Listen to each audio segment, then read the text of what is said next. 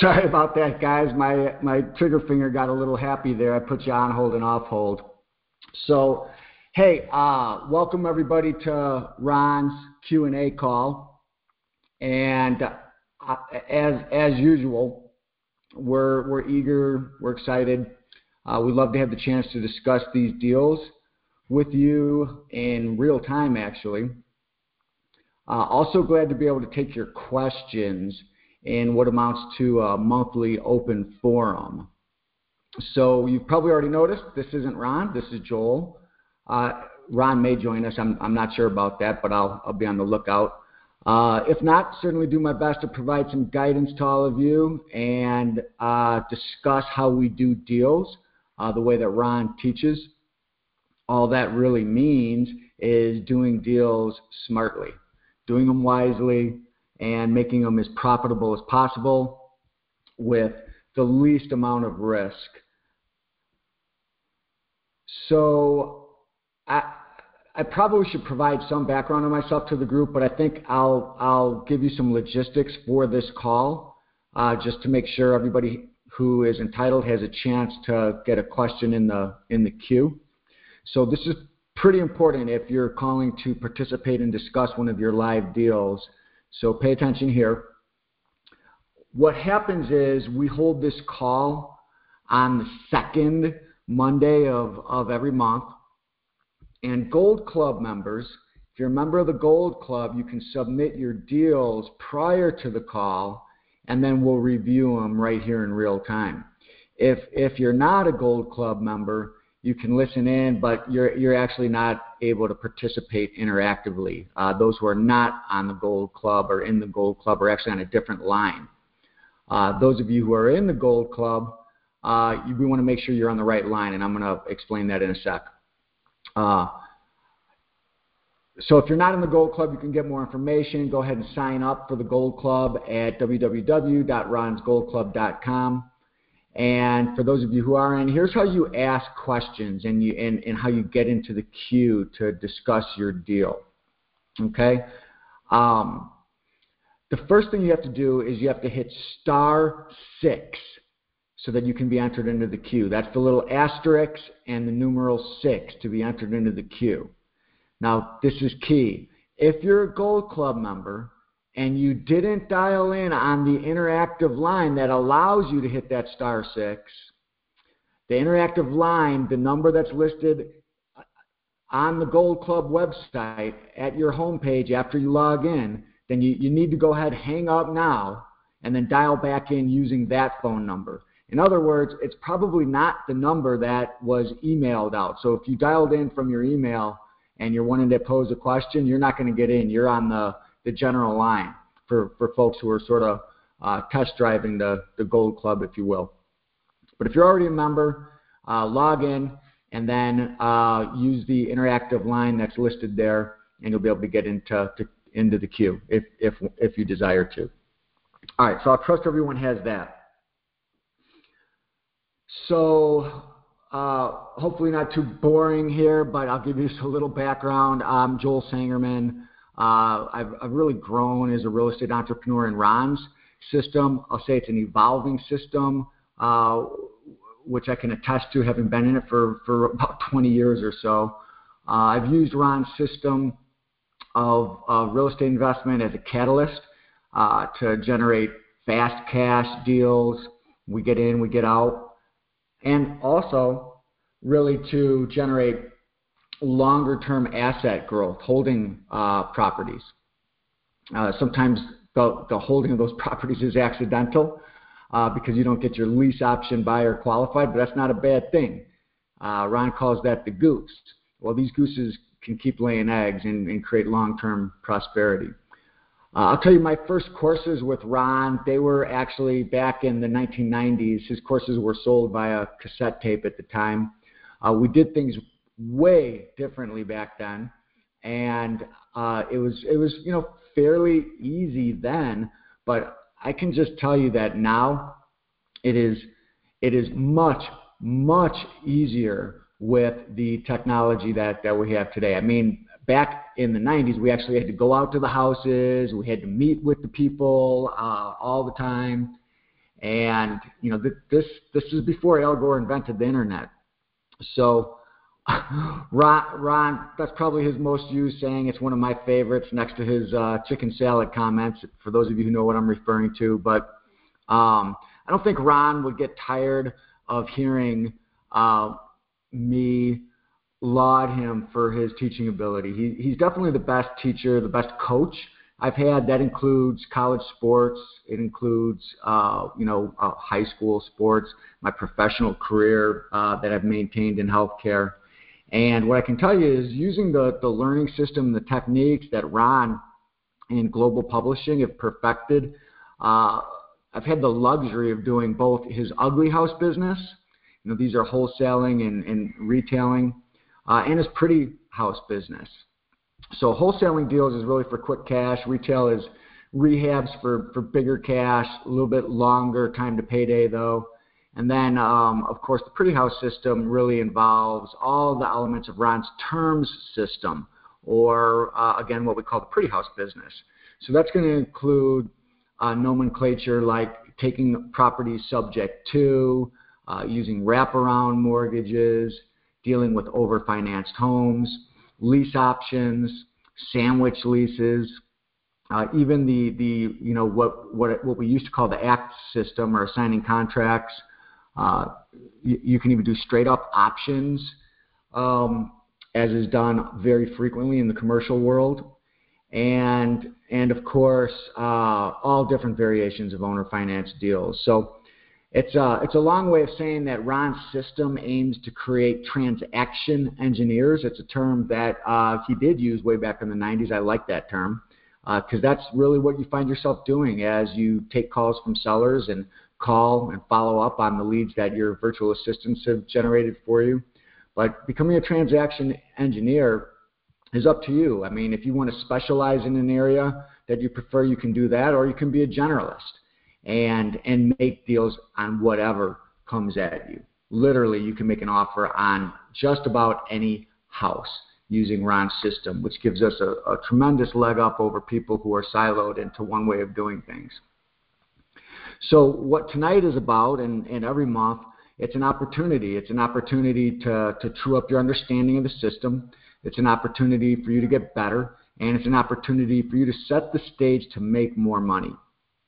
So, I bought and sold tens of millions in real estate. I've profited nicely, helping both sellers, helping buyers, and importantly, to this day, especially with it being the beginning of the year, and even as someone being asked to lead one of Ron's calls, I mean, one of the things that I did over the weekend is planned out my own educational course for 2018. I always still try to get on these monthly calls, even the ones I'm not leading. But I also always use this treasure trove that we know of as the Gold Club regularly. I was just on there this weekend pulling some forms down so that I could go out to a property that I actually didn't purchase, but I'm hoping to purchase if I can get just a little more flexibility from my seller. And I think we all need to be thirsty for this kind of knowledge and the kind of knowledge that's gained through these sorts of events and these sorts of collaborations. So I congratulate you guys for getting on the call here. It hopefully will be a great start to your year.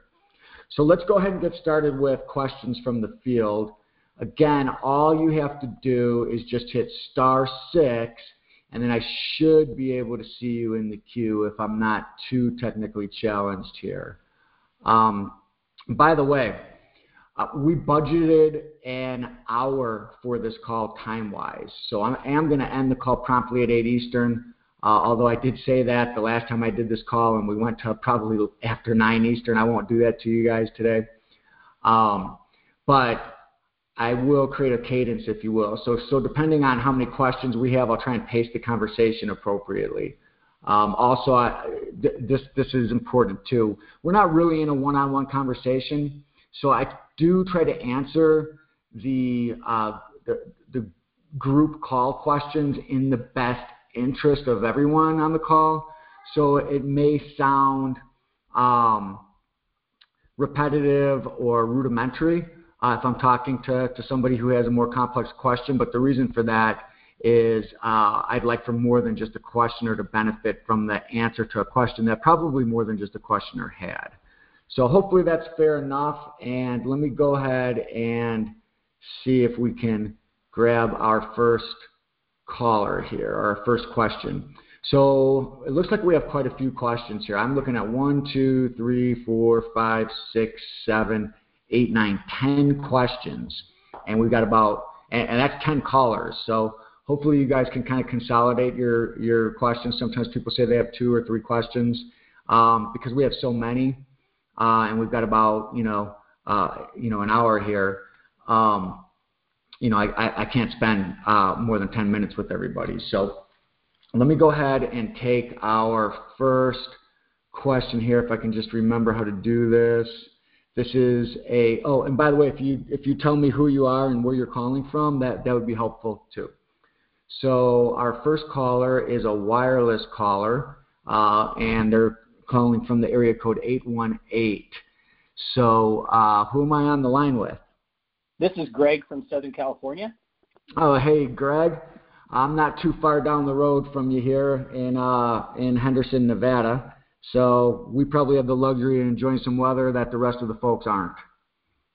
Well, a whole ton of rain here, but yeah, normally it's been really good weather. So this is needed. Great. Well, Greg, what's on your mind? Well, I just signed up for the Gold Club last week and went through the Fast Track to Wealth this past weekend in LA. It was great. My question is, on the Gold Club, is there mentor time where you can call in maybe any period of time? I didn't see it in the bullet points for the Gold Club. And to do my first deal, is there any way that mentor or another mentor can become a 50-50 partner? So that's really my question. Well, that's a good question. Of course, everybody on the call is going to think that's a loaded question because it's almost a shameless opportunity to promote the mentorship. The Gold Club, there is a hotline that you're able to call, and that's one way of going about it. Once you've gone through Quick Start Real Estate School, what a lot of people do is graduate to the level of saying, you know what, I get it, I understand the system, I want to make sure I don't get off track, I want to be able to calibrate my activities to really stay the course here, I should probably get a mentor. And of course, I think that's a really good idea because, the mentor will more than pay for itself, because usually with a mentor, or in particular to the second half of your question, if you choose to partner with the mentor, you can split deals 50-50. If there's money that's going to be transacted, that ratio goes up a little bit. But if you think about it, having somebody like Ron partnering with you, you should be able to do twice as many deals, which would mean that the 50-50 proposition is at least a break-even proposition. But the education you get along the way, because you see how somebody who's been there handles things, makes a difference. So I am a proponent of that, and I think it's a good thing for folks to do. But you don't get, the mentorship is not inexpensive. I don't actually have the rate. You'd have to check with Global Publishing on that, or when you go to Quick Start, usually the Wolves talk about that program. And you'll have an opportunity to choose to enter the mentorship program if you like. A very good investment. Greg, did you catch that? I did. Thank you for the help. Is there any possible way to hook up with a mentor prior to going through Quick Start? Well, sure. I would call Global and tell them that you want to do that. They'll talk to you about how that would work, and you could certainly do that ahead of going to Quick Start. Okay, thank you. My paradigm is I don't know whether the extent of your real estate education, right? But I would think that the value of the mentorship would be best once you intuitively understand the system and can talk the talk so that they can help you walk the walk. And just going to the fast track, I don't know if that's quite enough. And, I'm not trying to downsell or thwart anyone who would want to get into the mentorship, but I think it's important to have a baseline. And Quick Start definitely gets you that. Now, your Quick Start isn't for a few more weeks, so I understand the anxiety with wanting to get set up. Right. And it may be a good idea because with the mentor, you'll probably be able to bring exponentially more lead sheets into the Quick Start school than you otherwise would, because you'll have that tutelage, if you will. I don't even know if that's a word, but you'll have that tutoring, so to speak. And the good thing about that is, as you probably saw at the Fast Track, that a lot of those leads are called right there. And in Quick Start, where you have 4 days, you actually get a hold of people over the course of 4 days, and deals are structured into all hours of the evening. And you can walk out of Quick Start with some basic logistics of go meet the seller, here's your contract, get them to okay the paperwork, and then you now have an asset that sometimes is worth $10,000, $20,000, $30,000, $40,000, $50,000. That actually happens several times at every single Quick Start real estate program that I've been to. It's also going to happen to a geometric degree at the convention in Florida in February. So folks should get out to that as well if they can. So anyway, not to be promotional, but these are good things for folks to do. So anyway, thanks, Greg. I'm going to move on to the next caller, okay? Thank you, sir. Yep, thank you. So now we've got someone from 716. If you could tell me your name and where you're calling from, that would be great. Hi, my name is Andrew. I'm calling from nice and warm Buffalo, New York. Buffalo, New York. Your voice sounds familiar. I think I've met you before. Definitely we did. You guys called me Crazy Andre. No, I didn't call you that. No, but you're a great guy. If I remember right, you've done quite a lot in Buffalo using Ron's system, made a lot of money, and done extremely well. Is that a fact? It is fun. It is, yes, but we need to do more. And, at this point, I just bumped into some things that I haven't done before. It's, like when you close the properties and you sell them already to the, or to retail, to the end buyers through the mortgage. The evil of the current story is a bank appraisal. They come and lowball left and right, and this is quite difficult to deal with them. I was just told that after appraisal put their report, it hangs in their system for a year connected to this property. So the issue is, I'm trying to understand what can be done to save the deal when appraisal is coming lower than the actual contract price. So the house is sold conditionally for a mortgage, and everything's fine, everybody happy. Here appraisal coming and giving like 25% less. Yeah.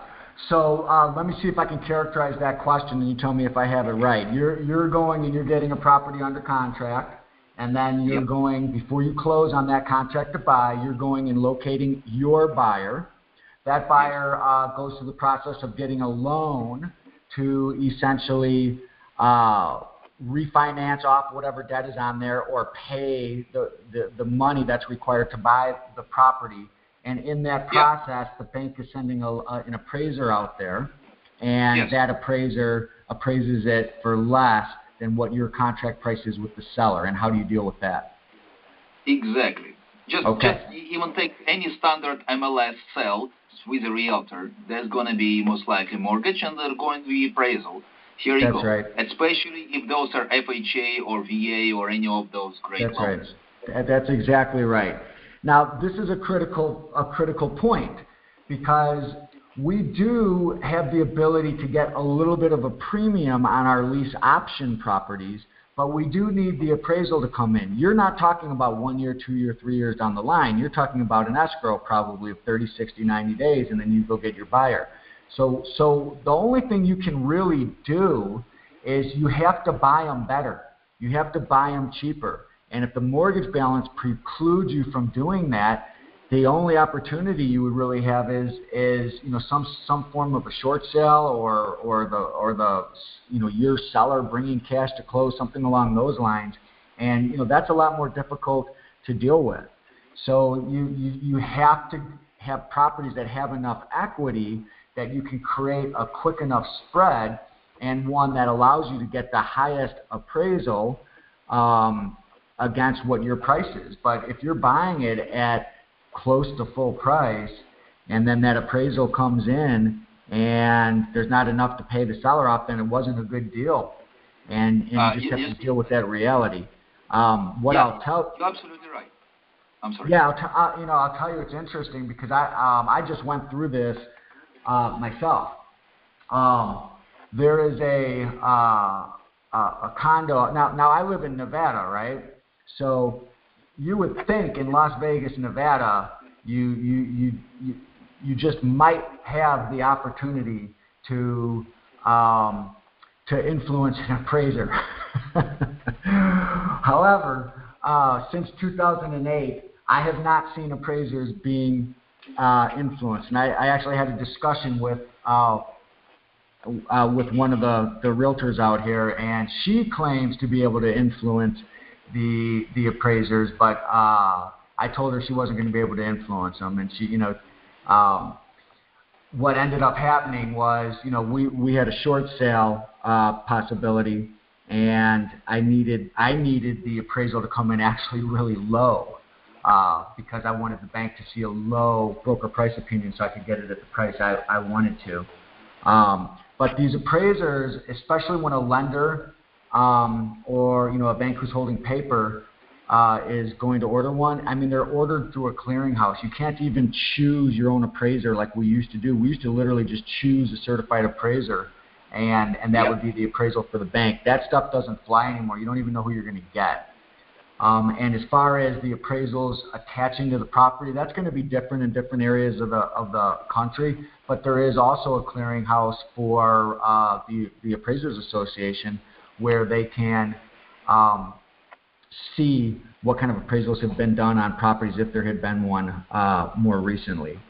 So, the answer to your question is you got to buy them a little bit better. And if you're trying to not have the deal blow up on you, the only thing you can really do is start trying to get creative with, putting a note or something together, so that, and sometimes the bank will have an issue with that. If your buyer is coming in with a new loan, they might not like the idea of there being, a note involved. They don't. And actually, our area is growing up like crazy. It's booming now. And the banks and appraisers, they still think that it's like 2 years ago, and Buffalo was very cheap. It's not cheap anymore. It is 2 or 3 times more than it was before. So they cannot even understand. They cannot appraise current market price. That's a problem. So without regard how much we paid for properties, the current market is, let's say, 150. But they consider it's less than 100 even.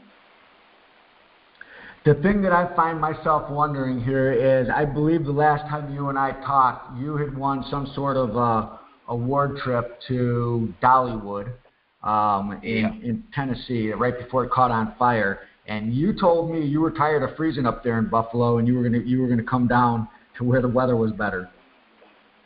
Exactly, and just start doing it before, and now everything is growing like mushrooms. I'm hanging in. Hanging in there.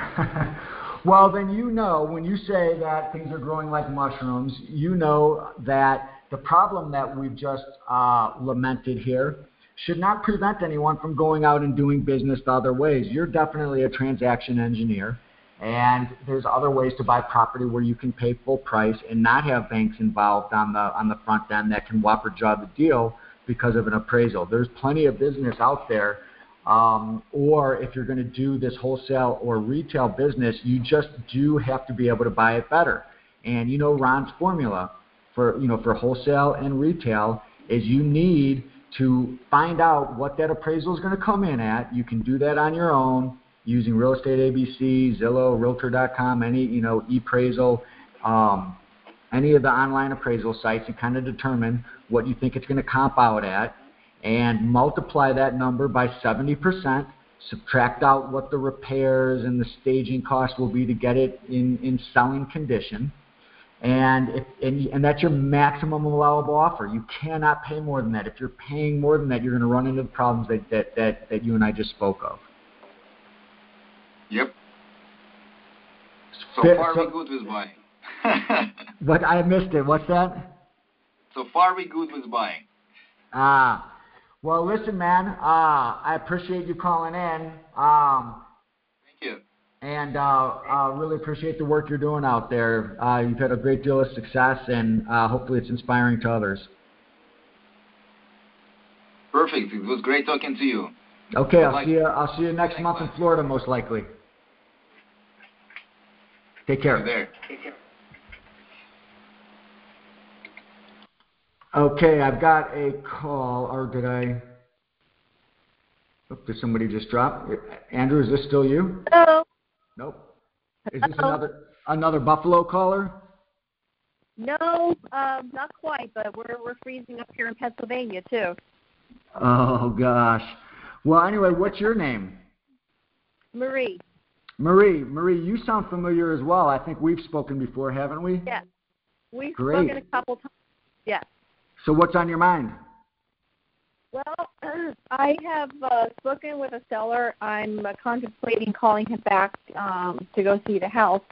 The basics of this deal are it needs work. He bought it for $25,000. He's selling it for $35,000. He thinks the repairs are anywhere between $15,000 and $30,000. Now he wants $5,000 down. He wants $500 a month, and nothing goes to principal, and he wants it paid off in 2 years. Now I think the ARV is at least $75,000. It's a 3 to 4 bedroom, 1 bath home, over 1,500 square feet. So to me, I think the money is there to do the deal, but I just want to get your thoughts on it. Well, let's apply the formula that we just discussed. So 75,000 ARV times 70% equals what? 52,500, I think. Less 15,000 in repairs equals what? 35.2, right? Yeah, something like that. Something like that, or 37. So you would be at Mayo if the seller's estimate of repairs is accurate, which we don't, really know. Usually, if a seller tells me there's 15,000 repairs, it's more like 25,000. But worse, I just don't see a great reason to get involved in something with that low of a spread. If anything goes wrong, you can lose money on this. Generally, when we're dealing in these very low-end homes, and in Pennsylvania, a $75,000 home is low-end, you need to have at least $50,000 of spread, and you're nowhere near that. So to me, I'd say it does meet the formula, but it's what we call a golden turd. Yeah. So if you really need to do a deal, you could do it. You might even be able to get away with re-wholesaling it. Maybe you get the guy that, he bought it for 25. Maybe you get him to do it, give you a contract for 30 and give you 30 days. You go out to the RIA and do the math the same way we just did and say, hey, there's $15,000 of profit in here. Here's the repair estimates. I repaired them at $15,000 because it needs kitchen, bath, and carpet and paint. And here's the comps at $75,000, possibly $80,000. I'm trying to be conservative for you guys. Here's 123 Main Street, 235 Pecan Street. They just sold 82 and 77 respectively, so you should be able to get 75 all day long. And listen, you guys can line up in the hallway outside, and the first person to give me $5,000 for this contract that I have to buy it for $30,000. That means you're in for $35,000. Gets it. I mean, you could try something like that, but is it really worth your time? That's a determination that everybody else has to make. I know I did one like that early on. I'm laughing because it was in Chicago, and that property is worth over $1 million today because of the regentrification of the neighborhood. This does go back to the 90s. I bought a property for, remember exactly. I think I bought it for 30 grand. I ended up selling it for 60 grand. It had an R of 80 or so, just like yours, and it needed, a comparable amount of work. So I just went to the RIA meeting, and the next week I was basically playing buyer off of buyer until I got one that I liked, and we ended up selling it for 60.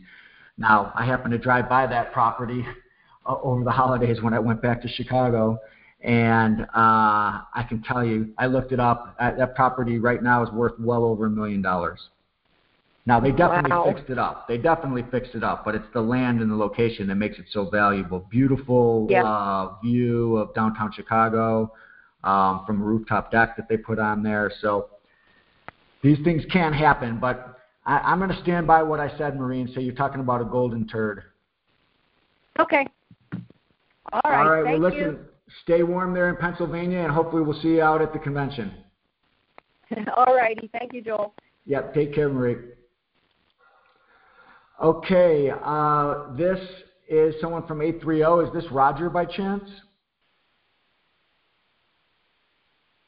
Or Yes, it is. Oh, okay. Is it Roger or is it Drew? I couldn't quite make out your name here. It's Roger. Oh, okay, Roger. Where are you calling from? Central Texas. Central Texas. Okay, fantastic.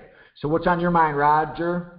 Well, I acknowledging the previous golden turd comment.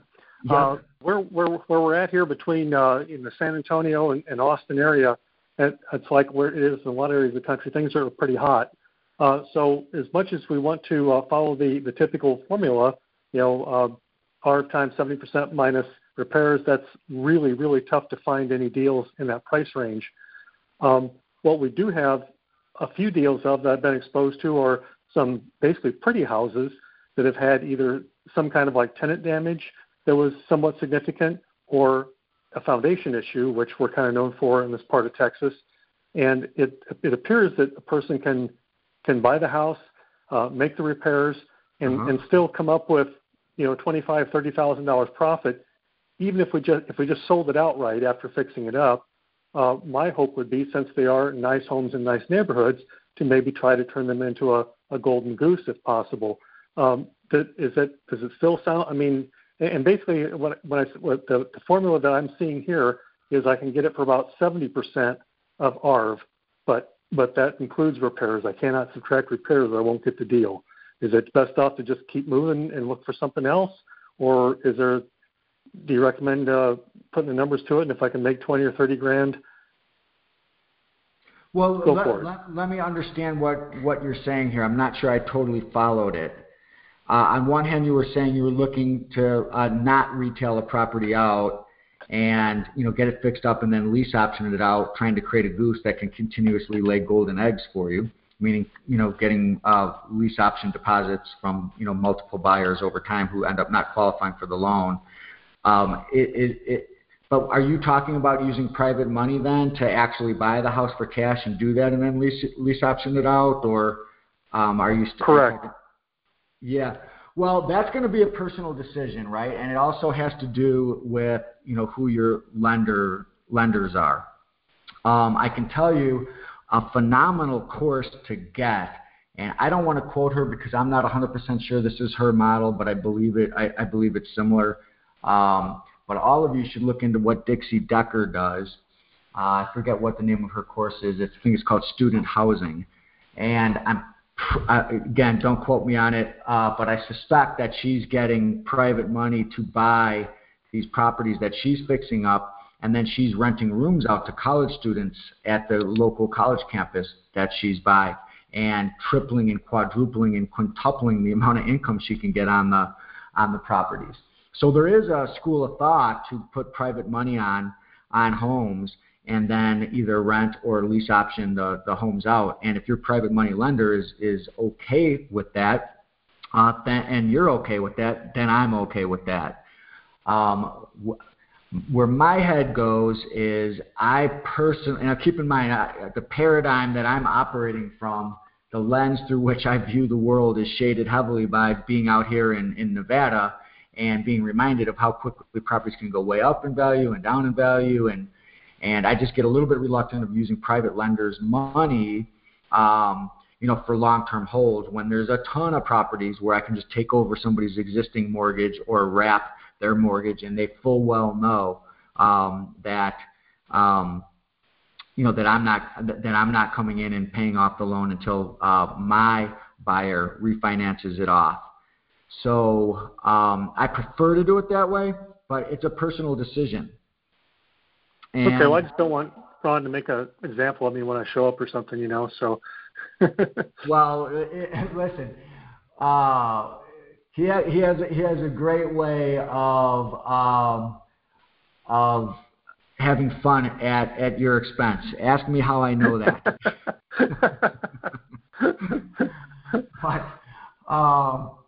But I love him to death, as I mentioned. So I wouldn't worry about Ron making fun of you. I would worry about your money and your private lender's money and just making sure you're doing the right thing. But if you're getting into these things cheap enough, you can definitely do that and make a good model out of it, and you'll be able to buy a whole lot more homes as well, because you don't have to depend on somebody to leave a loan in their name.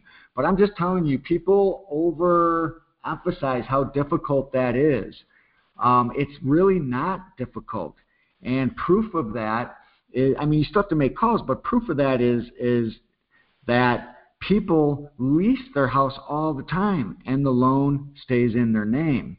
Now, it's true that they've transferred the deed over to you in an owner finance deal, and their name stays on the loan, so it can make somebody a little bit less comfortable. But, one of the things that I do, and that's never had to have been enforced, but it can ease the burden, ease the anxiety, of your sellers, to say, look, if you're really going to stay up at night because you're worried that I'm not going to pay, well, and you're in Texas, by the way, so actually, you wouldn't even actually do it, where you lease somebody's house. You would always owner finance it out there before you lease option it out, because you got to own it. But sure. I tend to offer, because I know that I'm not going to go sideways on anybody, that, look, if you're really that concerned, I'll quit claim a deed back to you, put it in escrow with your attorney's escrow, and it'll say, the escrow instructions will say, if I miss any payment, that you immediately get the house back. Now, do I really want to do that? No. And am I reluctant to be telling all of you to do that? Yes. But it is a way to ease the anxiety of sellers who don't want their name to stay on the loan.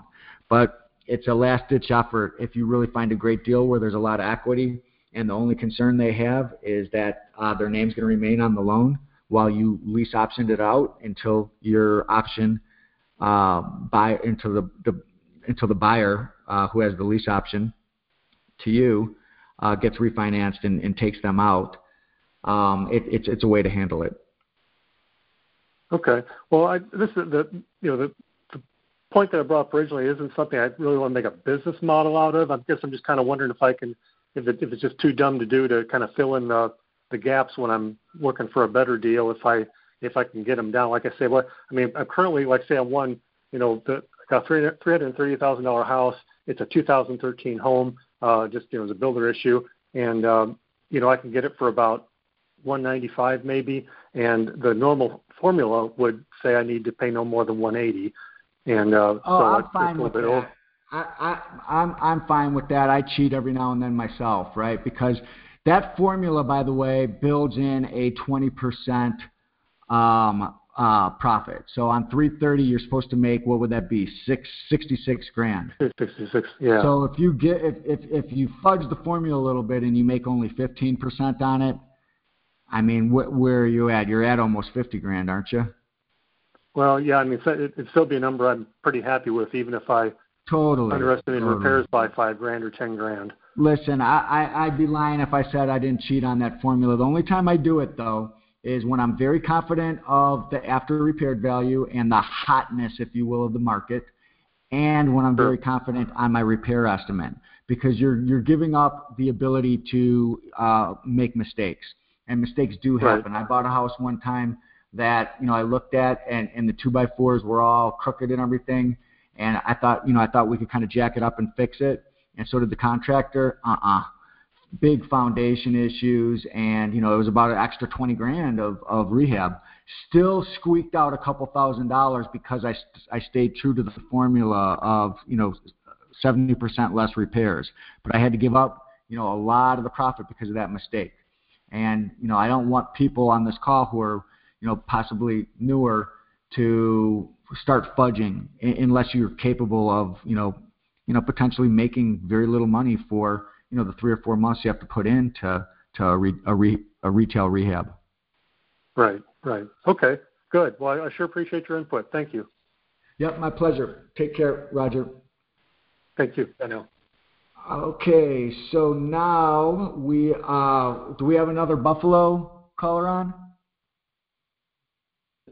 717 area code? No, this is Heath from Pennsylvania. Oh, hey, how's it going?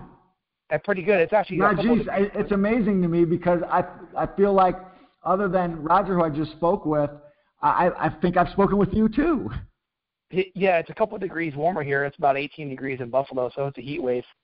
Okay, so what's on your mind?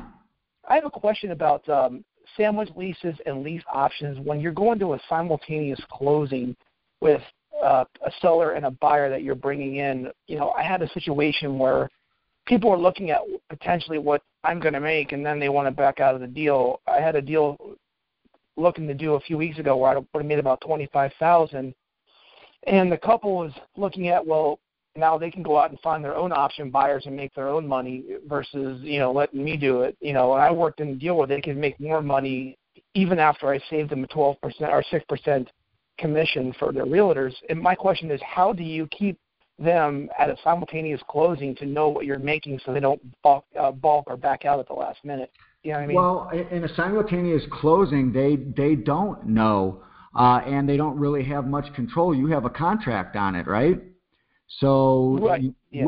The only time they find out is if you are going to, and it wouldn't even be is if you're dealing with an assignment, but you're talking about simultaneously closing. So I'm not sure why they would find out until after the fact. Yeah, because I guess when they start looking at, the money that they're giving up when you're negotiating on the sale price, they start to look at, well, I can do this now all of a sudden, which is well. Yeah, okay, but what about the fact that you have an option on it? How do they get you out of the picture? Right. Yeah, if you only have like a 90-day option, I guess what they start seeing. Oh, okay. So you're not talking about a sandwich lease then, where you're simultaneously closing. You're talking. Right. Yeah, I'm just getting a point where like. Well, that comes down to your conversation on the front end, and your conversation is, look, what's the least you'll take and be happy? Right. You understand that the way I'm going to make money is not from you, but from somebody else, and my time is worth something. I'm going to try to get as much as I can over and above it. I don't know if I will, but if I do, that's mine, isn't it? That's fair, right? And I usually set that expectation right on the front end. Yeah, and that's what I did. Case in point, the property was $200. I convinced them to take around $195. Minus, let's say 6% of $200,000 is like $12,000, so that puts them at $188. I said I can give you $195. I had a buyer at for $220.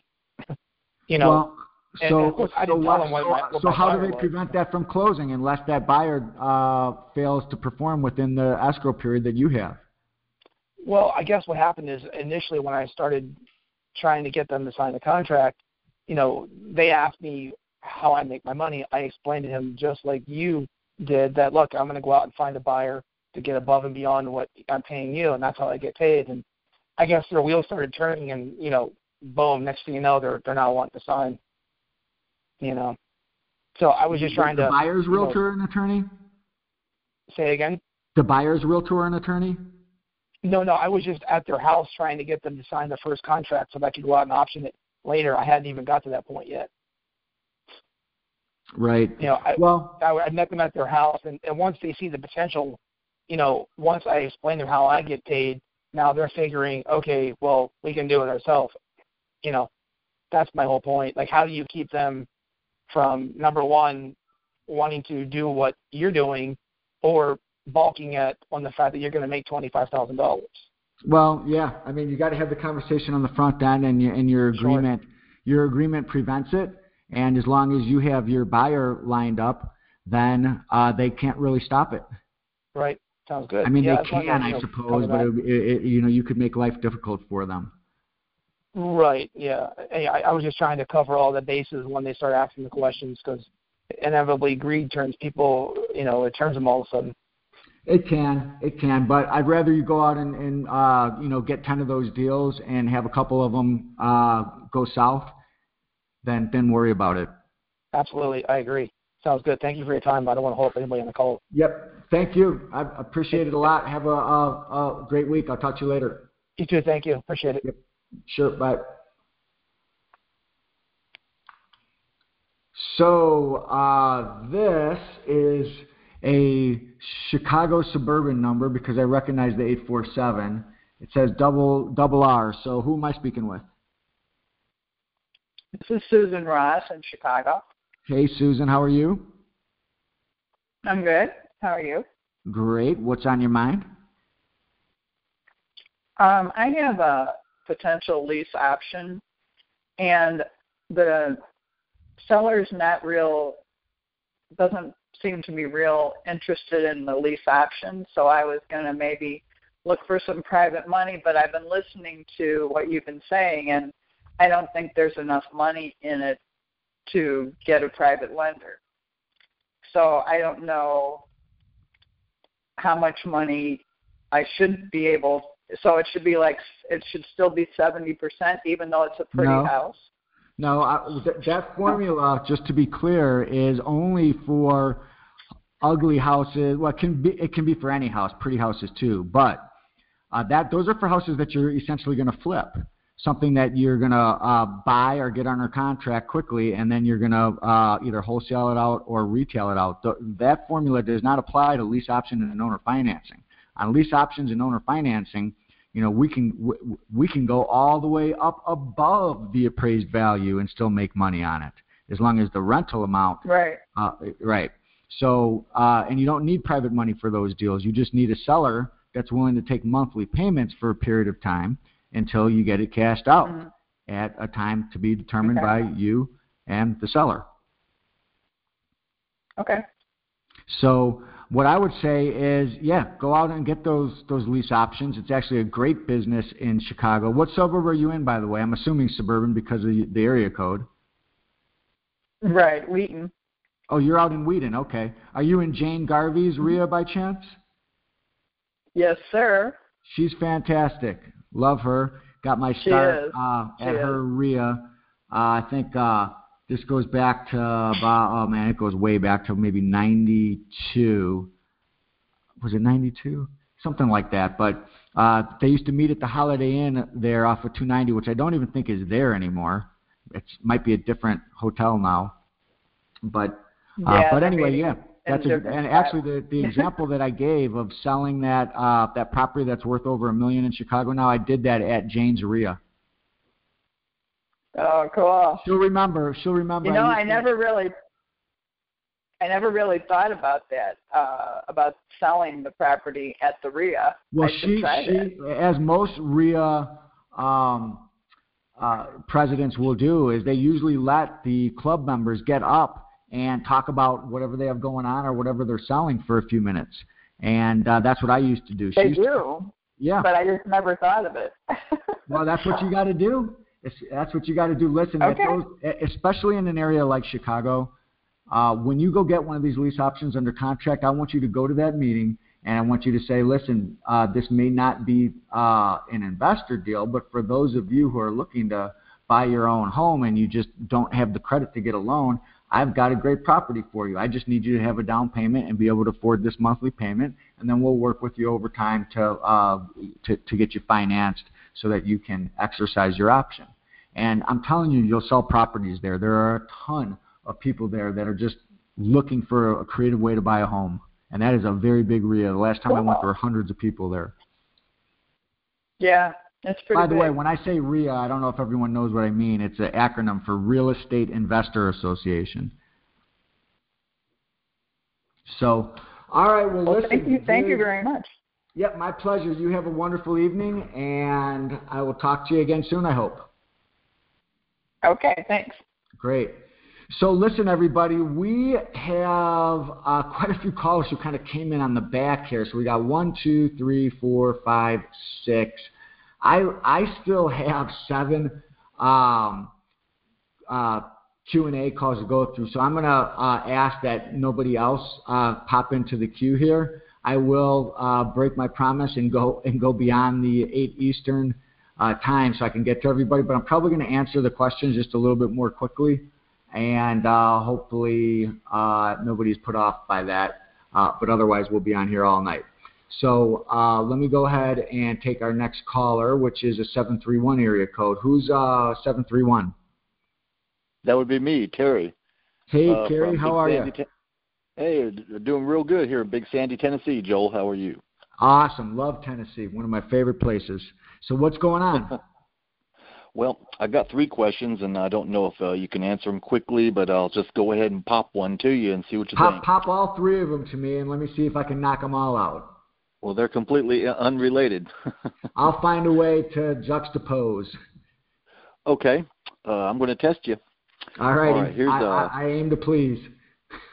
On wholesaling, should you not use an option to buy on a wholesale getting under contract deal rather than the standard lease purchase just because of the things that you can run into when you actually have it under contract to buy rather than option to buy? Okay, I got it. What's your second question?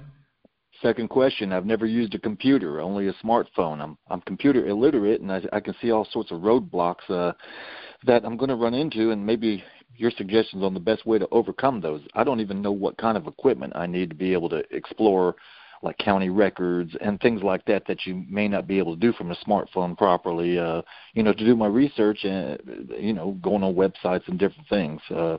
I know I'll be using the Dreams site at some point, and I understand it's smartphone capable, but once again, I can see roadblocks that maybe you folks that have used computers more just really don't think about. And it's the only roadblock I have. I've been listening to hundreds of hours of videos and have got both the Pretty House and the Ugly House courses, and I grasp all concepts. My aptitude is very good, but I just have no experience with computers, don't even understand some of the commands and tools that are available with that kind of stuff. See how unrelated these questions are? What's your name again, sir? Kerry Adams. Kerry, that's right. Okay.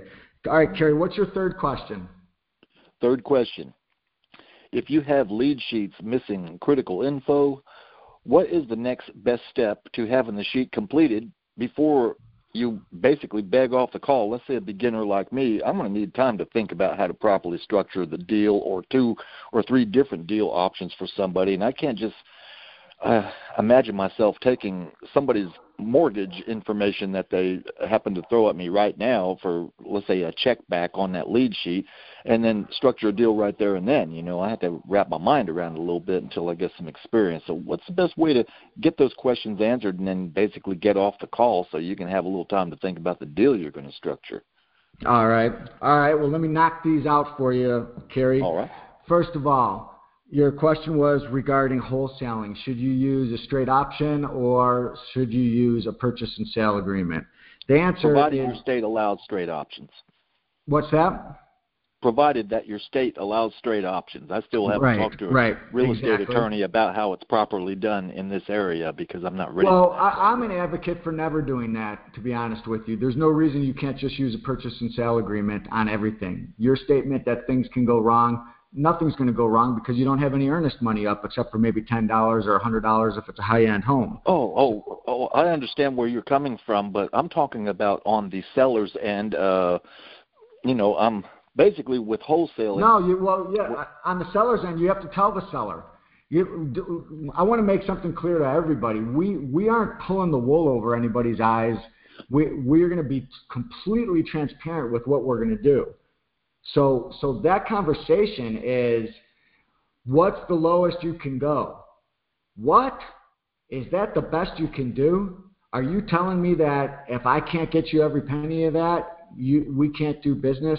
And you get it to as low as you can, and then you say, and then if it's not good enough, that's where we get into our option or say, look, let's write it up with your terms. but I'm going to tell you right now that I'm not closing on this thing within 7 to 10 days like I would if you gave me a better deal here. I don't know how the market's going to respond. I think you might be, at the top of the market, but I might be wrong. So let's go ahead and put it under contract with your terms.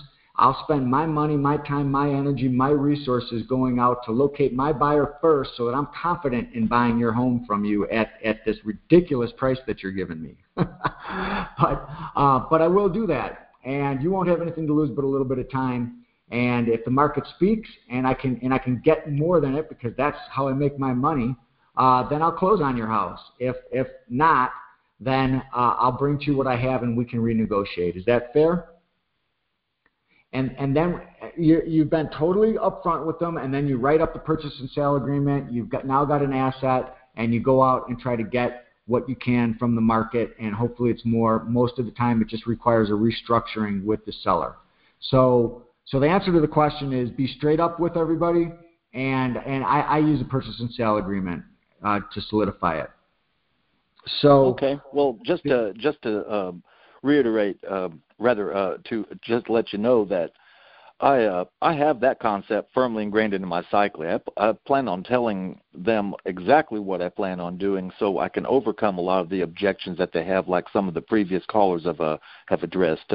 So Great. Certainly you would want to do that. I was just wondering if there's like the recriminations of any plans that they make with the property once you get it under a contract to buy rather than option, if it can cause big problems with it's the same sellers, thing. It's just you're using a stronger form that you're really going to buy it, and you are going to buy it. You're not selling it for them. You're going to buy it, and your intention is to buy it, but you don't want to buy it until you've located someone who will give you more because you think that this price is too high. There's no brokering. There's no, that's not what you're doing. You're buying it. You just need time to locate the person who's going to fund your deal, which is your owner-occupant. And you got to be clear on that. Now, to your second question, Carrie, listen, man, you got to learn how to use a computer, okay? You do not want to go back to the day and age where we didn't have computers. It'll make your life hell. It doesn't take that long to learn. You can go online. I'm sure you know how to go online and take some PC classes. Just go to Best Buy or whatever and just get a basic computer and learn how to use one, learn how to use email, learn how to surf the internet. All this stuff can be accomplished very, very quickly.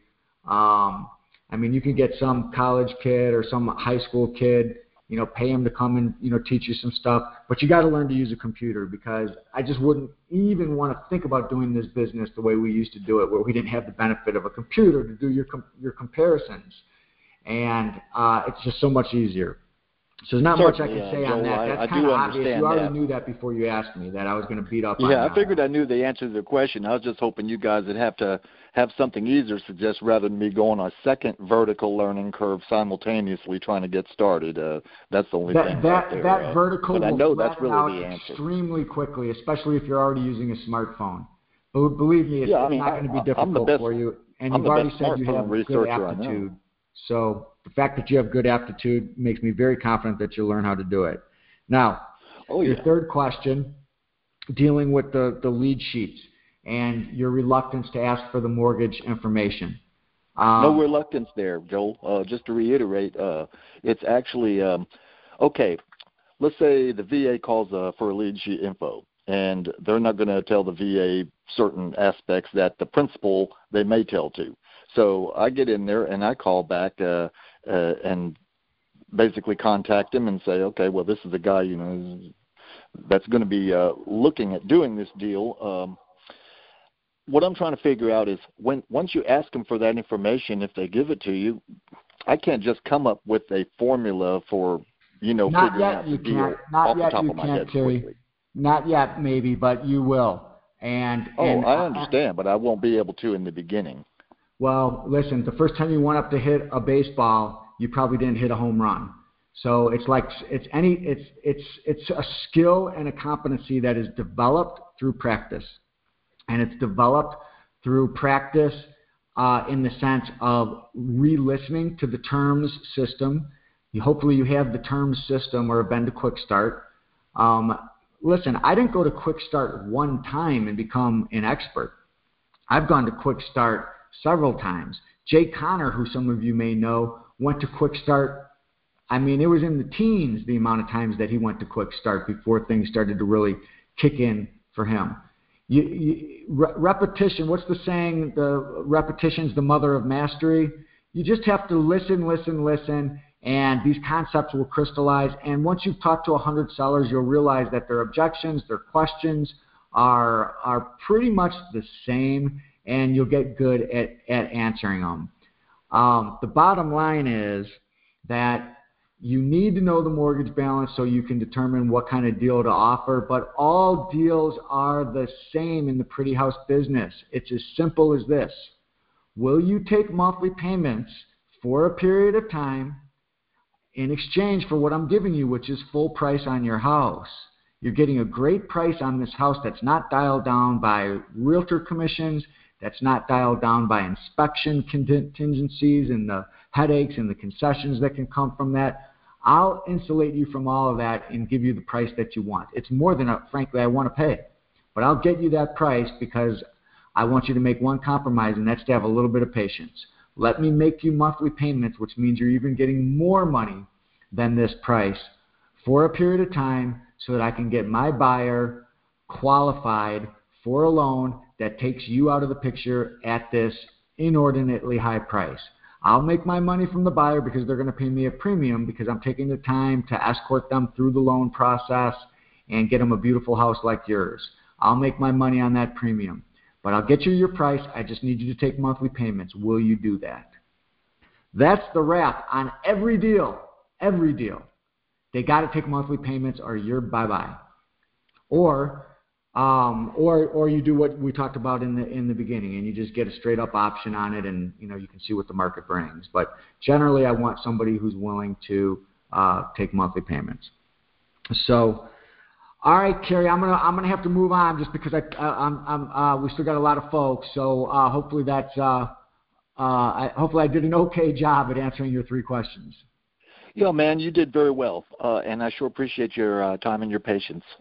My pleasure, Kerry. I hope to meet you sometime soon. Quick Start. Yep, take care. Okay, so next we've got someone from 646. Who's in the 646 area code? New York, Joel. Oh, New York. I knew that. That's right. Who's this? Mark Fisher. Hey, is it Mark, did you say? Yes. Okay, Mark, what can I do for you? Joel, on the lease option or the option, the non-refundable deposit. Mm-hmm. Does the buyer write you out a personal check for that option, or is that included once you close? I try to get it up front with the application. There's an agreement called the Magic Agreement, which allows you to take their option deposit, do your due diligence on them, and then close it later. But I try to get the application deposit to match what they're putting down. Now, you're not always going to be able to do that. I did a high-end house recently where the option deposit was $100,000. So the guy didn't give me $100,000 as an application fee. But yeah, you can, personal check. I don't know if you have a corporation or an entity set up yet, but that's easy to do, and they can make that out to your corporation, and then you can determine what you're going to do from there. But it should be at least a decent portion of what the actual closing non-refundable deposit is. I try to get it all. There's no reason not to. Okay, I got it. Right quick, Joel, I won't be able to make the upcoming event, but can I fax in my lead sheets that I do on my own and put my name on those sheets so they can be worked on? When you say upcoming event, are you talking about the Florida convention? Yeah, will they be doing lead sheets in that convention? They will, but I think they generally want you to be involved in the convention at some point, so that if they get a deal, they can talk to the principal of the deal, which is you. So what I would have you do is call Global and find out a way where you can work something out on that. Worst case scenario, we do have these calls, and you can fax these lead sheets in to Global for these calls. People tend to not do that. I've done a couple of these calls now, and I don't get lead sheets from people, and it would be good to get them because I can say, hey, Mark, here's what they owe, here's what the after repaired value is, here's what they're saying their monthly payment is, and here's how you should structure the deal. So yeah, you can definitely use this outlet, and I believe there's probably a way for you to have those deals worked on at the event as well. So I would call Global and see what they say. I don't actually work for Global. I do this as a favor to Global and to Ron. I do some mentoring for them, but I don't know exactly what that policy is. So call Global on that, Mark. I appreciate you. Yep, thanks, man. Have a great evening. Okay, so let me go ahead and click into 716, and who do I have the pleasure of speaking with? Yes, hi. My name is Stan. I'm also from I'm New sorry York. about that. My earpiece fell out. What did you say your name was? My name is Stanley, and I'm also from New York.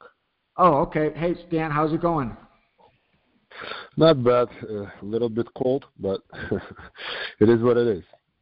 I don't know how you guys are living out there, but let me hear your question. I'll tell you one thing. We're all in the back of our mind probably thinking about moving somewhere warm. That's for sure. People have the option to do it, so I don't know what the love affair is with freezing for 6 months of the year, but I can't talk. I did it for probably 30 years of my life in Chicago. Yep, you're absolutely right. Anyways, here's the question. My buyer that I found, he's buying my house, but right now they want early occupancy. Okay, so what are the pitfalls and how to avoid them? And if we have good early occupancy agreement handy on the Gold website? Yeah, what I would do, especially being in New York, you have an attorney closing this buyer for you, don't you? Yes, absolutely. It's a requirement in New York State. Okay. And you have a big down payment coming from them? Or is it a loan that's coming in to buy the property from them? No, this is straight buy with the conventional loan, so there will be no down payment or non-refundable option deposits. It's just a simple straight. Okay, they want it scares me a little bit to give someone early occupancy, because what if their loan falls through and exactly they're living there and you have to evict? And then they're like, well, you can go ahead and evict, but I don't know if you're going to have a refrigerator or a stove or cabinets or plumbing. Yep. So you choose your course. Yep. And listen, I'm telling you, man, I'm from the south side of Chicago. There's a lot of jokers and players out there. You got to be careful with that. If there's no, you just got to say, hey, listen, get your bank to close the loan more quickly. Or if you really want to preserve this deal, you could go at risk in a much less risky way. And, I don't want to get, crazy creative here, but if you're confident that this thing's going to close and it's because maybe their lease is up on something else or they can't close in time, they're going to have to stay in a hotel or something until this thing closes. I don't think I'd let them in, but you could work out an agreement to maybe comp them on that because you're getting a good price from them or something along those lines. I might be willing to do that. Unfortunately, none of those is 100% correct. It's not a best price. So far, that's one of the very few buyers. So, I have to risk it, but I don't want to risk it. That's why I was asking, maybe we have something in place if someone already went through this problem. Well, but looks people like go I'm through going to that be all the time. That request is made very, very frequently. My personal policy is you get occupancy when you close. And if you want me to bend over backwards, show me some money so that I can feel comfortable sleeping at night that I'm going to get my house back if something goes wrong with your loan or you. Okay, understood. Thank you so much. Brutal fact. Yeah, I 100% agree with you. And don't be so no scared money. of losing them. If you don't have such a great premium deal here, there's no reason you can't sell it to someone else. Okay, I got it. Thank you. Yeah, I wouldn't give them early occupancy without money. Unless they have another asset, like maybe they deed a car to you, and when their loan closes, you can deed the car back to them. Maybe they have a motorcycle, maybe they have a motorhome, maybe they have a jet ski. I've taken all kinds of crazy stuff to increase people's down payments before. Never on an early occupancy deal, but you could do that. I can just ask them for money up front to put it as a security. Oh, well, yeah, that's ideal. But if they had money up front, you'd think they'd use it for a down payment maybe. But you could get some money up front. But you got to think of it in terms of if the house doesn't close or the loan doesn't close, do you want them in your house for the $2,000 they gave you and then end up having to evict them because you're going to lose in that situation? Yep. Okay. So, anyway, you're thinking about this correctly, and it's a good question, and I'm glad you brought it to us. So, let me know later how things go with that. Absolutely, Joel. Thank you so much, and hopefully I'll see you on this upcoming summit. That would be great place. I've been there. Yep, I've been there last year, and definitely we're going to go again. Excellent. I look forward to seeing you. Stop me in the hallway and maybe say hi or get a cocktail or something. Absolutely. All right, man. Have a good night. Same to you. Bye-bye. Okay. So now we've got, I don't want to butcher the pronunciation, but somebody from the 201 area code. I want to say that's Pennsylvania, but I might be wrong. No. I'm calling from Texas. I'm Rahul. Oh, okay. Rahul. Did I get it right? Yeah. Yep. Yes. Okay. What's going on with you, Rahul?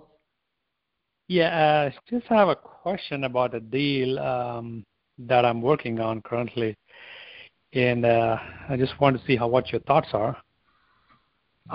Did you say with a VA loan, or did you say with a virtual assistant? No. This is a deal I'm working on currently. Oh. Okay. Yeah. Let's hear it. What's going on? Yeah. This house is for sale at at $647,000. Mm-hmm. And its comp is around like $760,000. $760, okay. And it's a pretty house, so probably needs just needs a roof needs to be replaced, and just a little bit of deep cleaning. But I looked at the house; it's very nice, it's in excellent condition. And my question is, I know based on the Ron's formula, it doesn't fall into it, but there is enough spread for me to get involved in it. Well, it'll be a personal decision. There's probably not there's not enough spread to meet the formula to buy it for all cash or to put a private loan on it because it's too high of what would be a loan to value ratio. But that doesn't mean that you can't buy it. The guy's selling it for $647. What's the mortgage balance?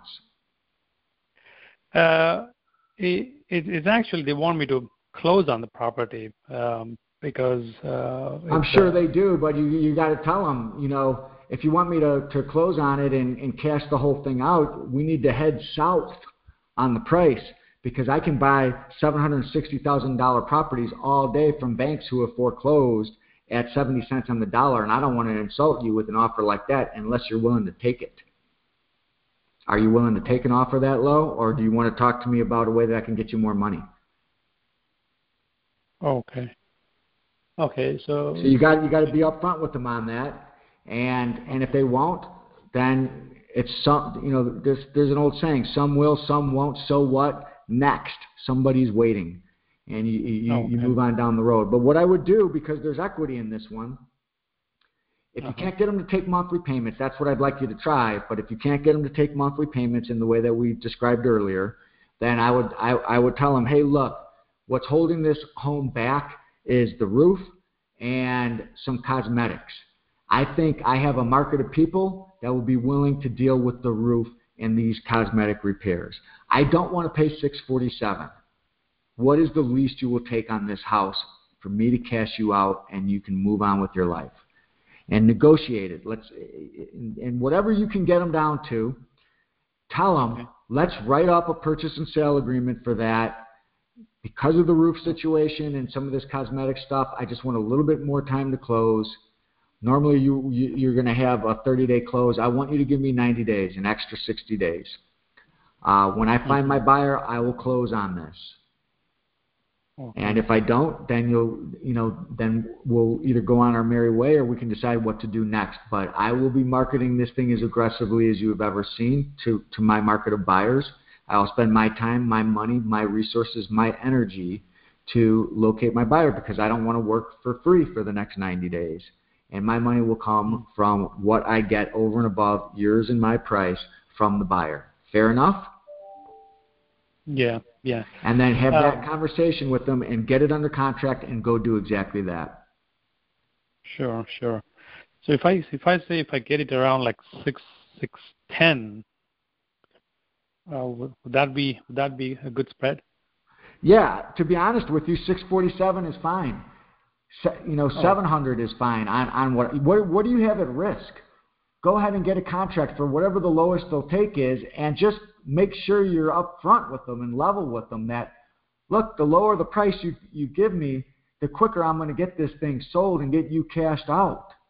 So let's not monkey around here with the price. What will you take? What's the lowest you can take? Don't make it difficult on me, which is going to make it difficult on you.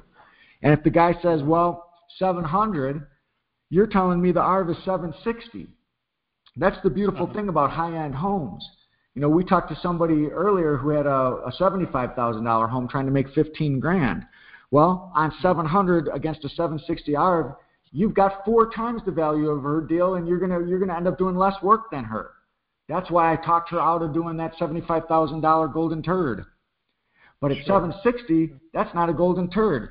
Go get a contract for the lowest you can, get agreement to put it in the MLS, and see if you can attract somebody who's willing to deal with that roof and those cleaning issues, and maybe you get it sold for over and above that.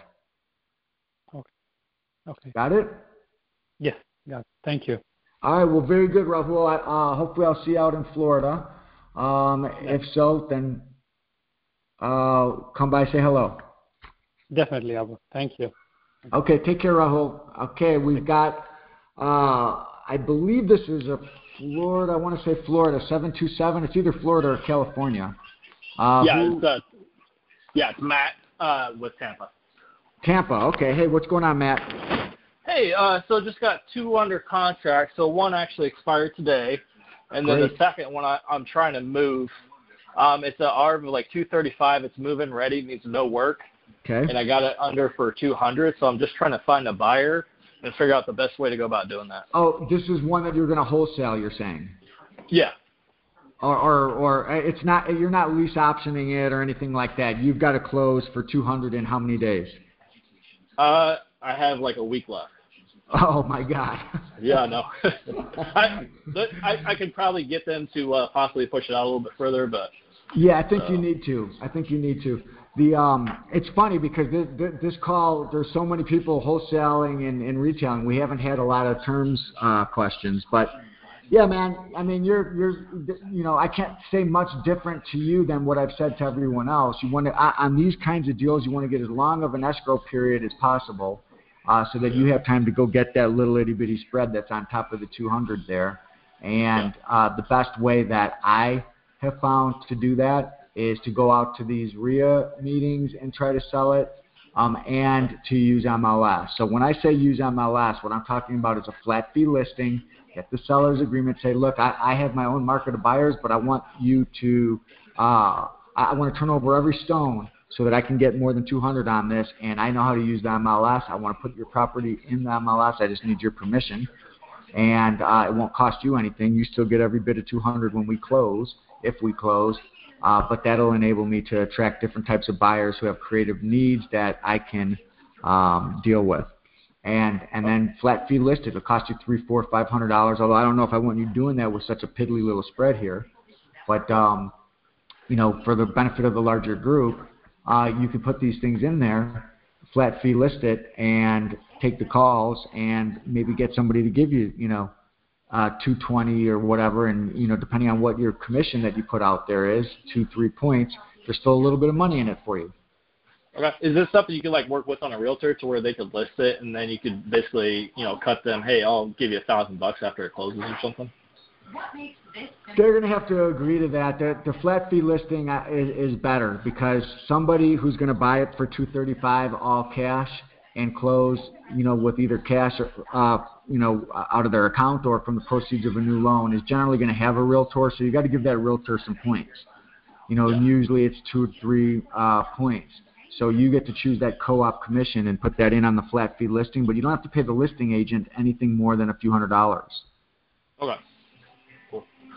Just had one other quick question. It was just a matter of getting good prices on properties. I know Rob mentioned good comps you're talking about? Yeah, good comps. I know he mentions Real Estate ABC. Are there any other resources you guys use?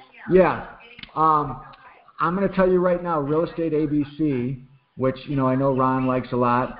There's Zillow, there's ePraisal, and what's the other one? I can't think of what the other one is called, but that's just a basic guide. Here's the way you should do comps. It doesn't take that much longer to do. Okay? Put yourself in the mind's eye of a preferably a female buyer because they tend to make the decisions on what house gets bought. Would my wife like this house? Which house would she like the best out of these 6 that recently sold next to my subject property? And actually look at those recent sales. Look at the pictures. They're all online. Look at the competitive homes that are on the market and put all those metrics into your brain and use your brain to actually figure out what you think the real ARV is. Because these algorithms, especially the Zillow's estimate, tends to be very optimistic, if you will. And you can get yourself into some trouble. I had a Zestimate on one at $685, and luckily I did my due diligence on it before buying it because the highest offer I have it for sale right now. The highest offer I got on it was $540. So if I had used $685, that could have been a real problem. So you got to look at what has sold and compare it to the subject property and compare the houses that are for sale to the subject property and make a determination. I've got one right now, a cheapo one. That's the estimate on it is, I'm looking at it right now online. It's $190. There is no way in hell I'm getting $190 for that house. Mm-hmm. And I know that because I can look at the recent sales, $160, $165, and I'm thinking, well, why do they have it up so high? And it's because the algorithm looks at a neighborhood and right across the street is like a gated community, and it's factoring in some of those sales in there that shouldn't really be factored in. So you do have to use a little bit of manual labor, so to speak, to figure out what the real ARV is. And I'm an advocate for you doing that. Not before you call a seller about a house, but before you make the deal with the seller, actually do the real due diligence. Drive by these homes and make sure that you've got a good deal to offer into the market. Fair enough? Gotcha.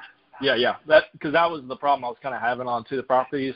I had one was a quick close, and then this other one's pretty much 30 days.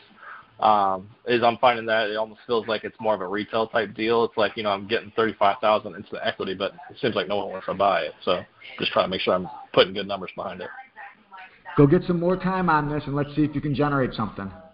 Cool. Appreciate it. Thank you. All right. Take care. Okay, I've got one more caller, and I neglected to mention that I have a couple of questions that came in via email, and I'm gonna take those last. So sorry about that. I probably should have done those ones first. So if you're still on, I'm gonna cover one of these questions. Let me just actually tell you what they are since I have you guys on late here. There's a question that came in regarding VA loans, and this was the one.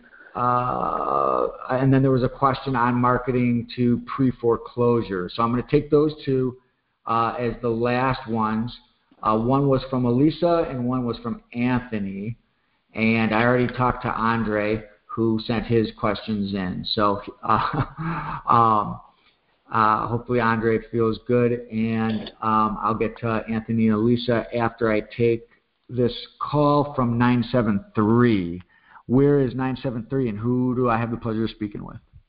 How you doing? This is Dayron. I'm calling from northern New Jersey, from Passaic, New Jersey. All right. What exit, Dayron? Exit 54. All right. Very good. So what's going on with you? What do you got? All right, so I have a potential deal, but this guy doesn't want to sign a contract to save his life, okay? But I just want you to hear the numbers and then give me your opinion. Well, why don't you just break his head New Jersey style? Oh, man, I don't want to go to jail. No, I'm just kidding. You sign this contract or I'll break your head. So listen to this, okay? Asking price is $898. I did real estate ABC is $1.175 million, okay? And he still owes $563,000 on the home. Okay, so what I was trying to do is I was trying to put him under contract and try to get a lease option buyer to come in. But of course, he has listings on on owners.com and all this stuff. So I was trying to get him under contract and get him to take everything off so I could go in and put my stuff on. And, you know, he said if I bring in a buyer with cash or with at least $90,000, that then he'll, you know, sign a contract with me. So well, he's just got it backwards, right? Because you're not. I'm assuming you're not a licensed real estate agent. No, I'm not. Right. So you can't do that legally. So you have to have equitable interest in the property and an intention to actually close on the property. So you can tell them, look, I want to be your buyer. I'm going to be your buyer here. So tell me what you'll sell it to me for, and then give me enough time. I'm not going to occupy it. Somebody else is. But that's my business. I'll make my money from them. So what price can you give me here? What's the lowest you can go? And, you know, you could try to get the monthly payment since you're going to install a lease option buyer anyway. You should be able to get $100,000 on this on a $1.1 million property. Maybe you're selling it for 1.2. You might be able to get 100 on it. But if he needs 90, where does that leave you? Yeah, that's what he wants. He said he wants at least 90 down. And, you know, I was thinking that's going to be hard to get because, you know. Me too. Yeah, so. The way these deals go, I don't fight with them too much.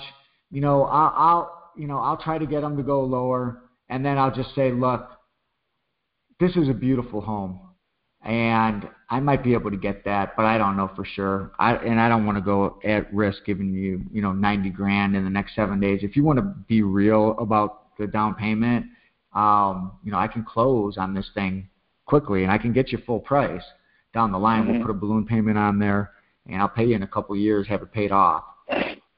But if you got to have that 90 down, let's just write it up your way. Let me go out to the market and see what the market says in the way that I've described for a couple other people here.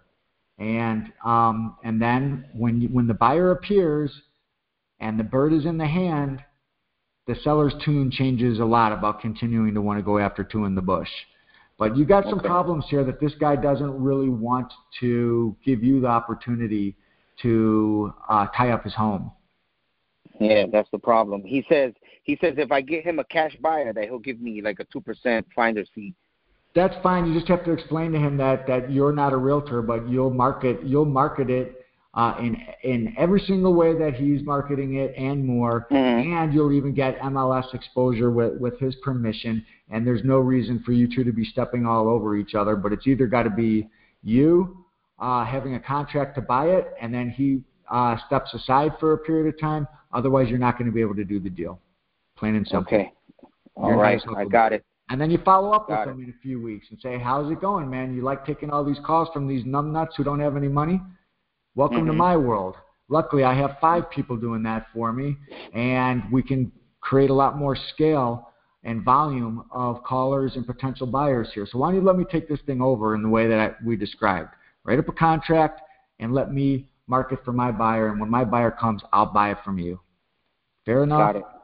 And you just got to keep. Let me tell you something. He's probably still going to be selling this thing in a month or two, and so just a lot of these deals are done in the follow-up. So make sure you follow up with them and keep a good relationship. Yes, sir. All right, I got it. Thank you very much for your help. All right, very good. Hey, have a great evening, and I will catch up with you maybe in Florida. If this deal gets done, I'm definitely going. All right. Good. Stop me in the hall and say hello. All right. Thank you, sir. Okay, so I'm going to not answer any more call-ins. There aren't any more call-ins here, so I'm going to answer these questions that came in writing. I don't know if there's a way for me to get Elise on the phone here. Let me look. See if there's a trick to locating Elise. Not that I can see. So unfortunately, I'm going to have to kind of monologue this question here.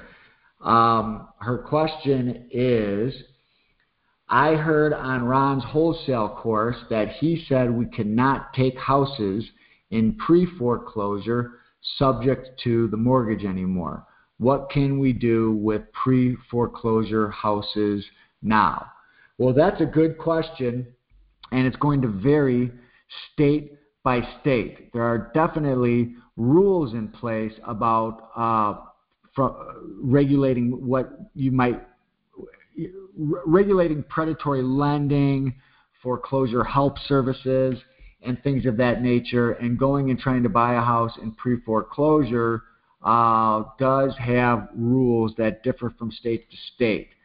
By pre-foreclosure, we need to know, are we talking about a notice of default has already been filed, or is it even before that? So if I had you on the phone, I'd ask you that. But if somebody has just missed a payment, I don't think there's any state that would have an issue with you going in there and trying to do a deal subject to. If somebody already has a notice of default, there are states that will forbid you from taking over a loan subject to the existing mortgage. But if there's a notice of default, they're going to be at least 3 payments behind, and you're going to have to come up with closing costs anyway to take it over subject to, which might price you out of the market. So the question of doing that almost doesn't matter, except for the fact that if there's a lot of equity in there, it would make sense to do that sort of thing. So the real question is how much equity is in the home, and at what and how far behind are they, and then you can determine whether or not you're going to buy the house using private money because there's a lot of equity. You can cure the default, pay off the underlying mortgage, and come in and get it before the auction vultures come in and buy it at the steps of the courthouse. Or if they're not at a notice of default stage or in imminent foreclosure or even pre-foreclosure as it's defined in your state, you can still structure a deal with them. So we use attorneys. The internet is a wonderful thing for doing research, but you got to be careful with the advice that you would get on the internet.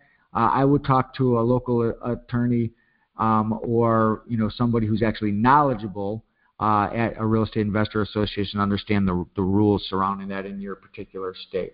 And I'm not in Florida and don't know them, but I know that it's probably similar to Nevada, where what Ron has said is correct, that pre-foreclosure, at least defined by a notice of default, you got to back away or do things in a way where people get cashed out, including the bank and the seller.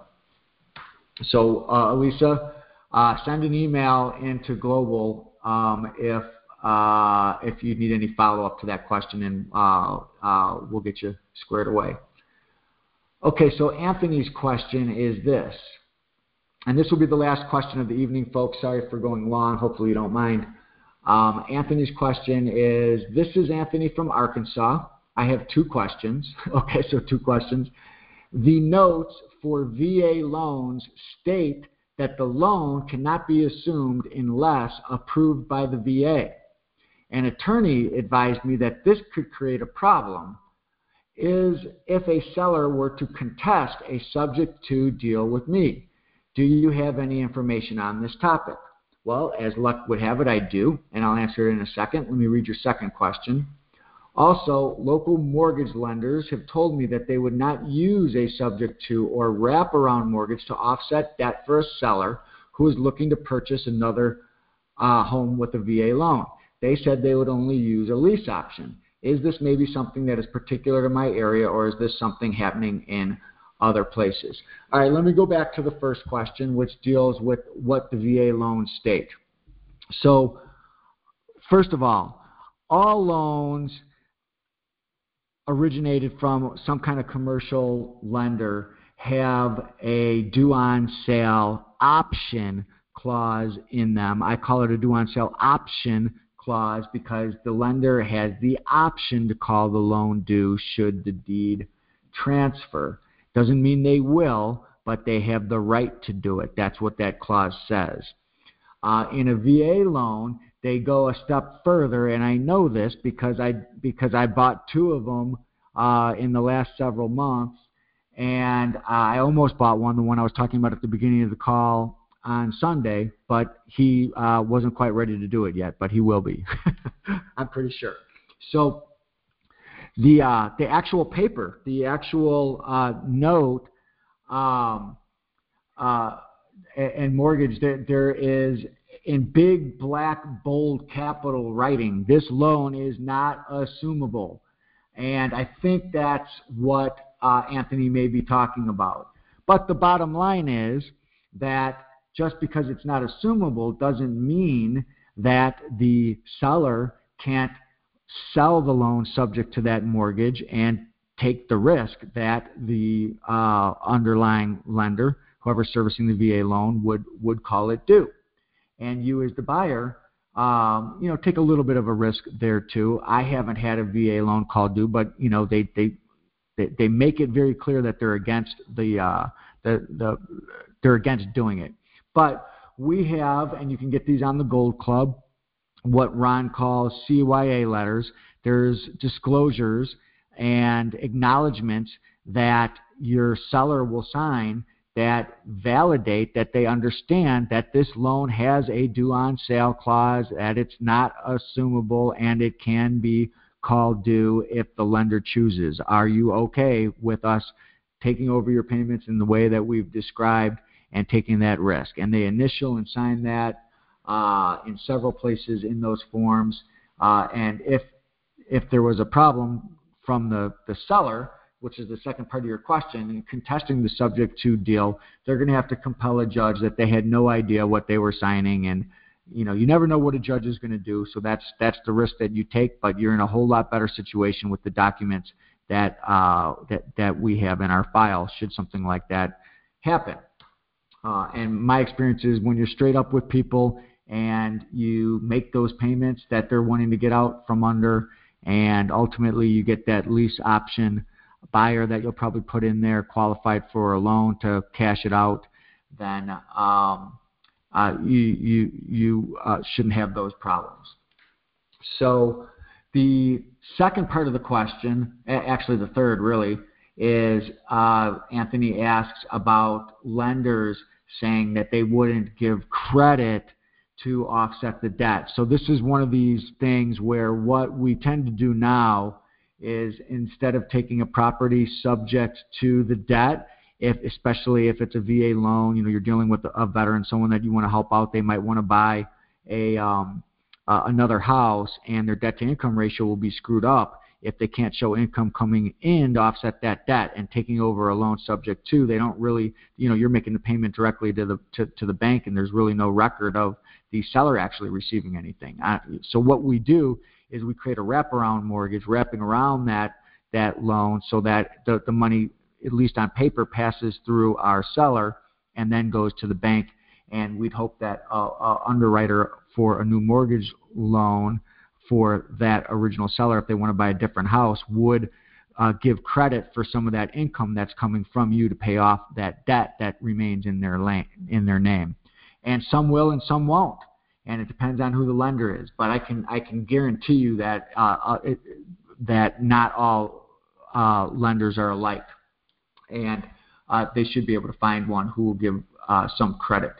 And if they want to research that before they sell it to you, or it's a really big deal, you could just lease option it from the seller if you wanted instead of buying it. But I'm a big proponent of buying it versus lease optioning it because I don't want I want something that's much more solid, where I actually own the house and it's recorded that I actually own the house. On a lease option, you can record your option, and you're going to be in good shape there too, and that can help them get some credit. But most of the time, they're not going to get 100% credit. And usually what I tell people is, maybe don't set your sights on buying a house. If my payment on this is $1,500 and I'm taking it over for you and you no longer have to make that payment, now you've got $1,500 that you would have made that payment with, and you can go get a beautiful home. You can rent a beautiful home for a lot less than what your payments will be buying them, and if you just put your mind to it. In fact, I just did one. The Zillow's estimate of rent is $9,000, and I rented it for $3,500. So, applying the ratio there, he might be able to go get a house that he would never be able to afford, that would have a $4,000 or $5,000 payment on it, and rent it for $1,500. So people ought not be so against renting, and you're putting that seller in a situation where they can go get a beautiful house because they don't have to make that payment on the one they own and worry about it so much now. Something goes wrong with the roof or the plumbing or the electric, and they got to come up with a big chunk of cash to fix it. You don't have to do that in a rental situation. So go rent a house, and let me take over these payments for you until we get it cashed out at some point in the future. And that's the way we do this business. You take what comes at you, and you transact like an engineer. Engineer a deal based on what the data is that they give you on your information sheet. So folks, went long, and hopefully this was valuable to all of you, and hopefully those of you who come out to Florida will come up and introduce yourself. I love meeting all the folks in Ron's world. But I'm going to go ahead and sign off of the call for tonight, and just thank you for participating. Thank you for a set of wonderful questions and wonderful people. And you all have a great evening and a great week. Signing off. Take care. Bye, everybody.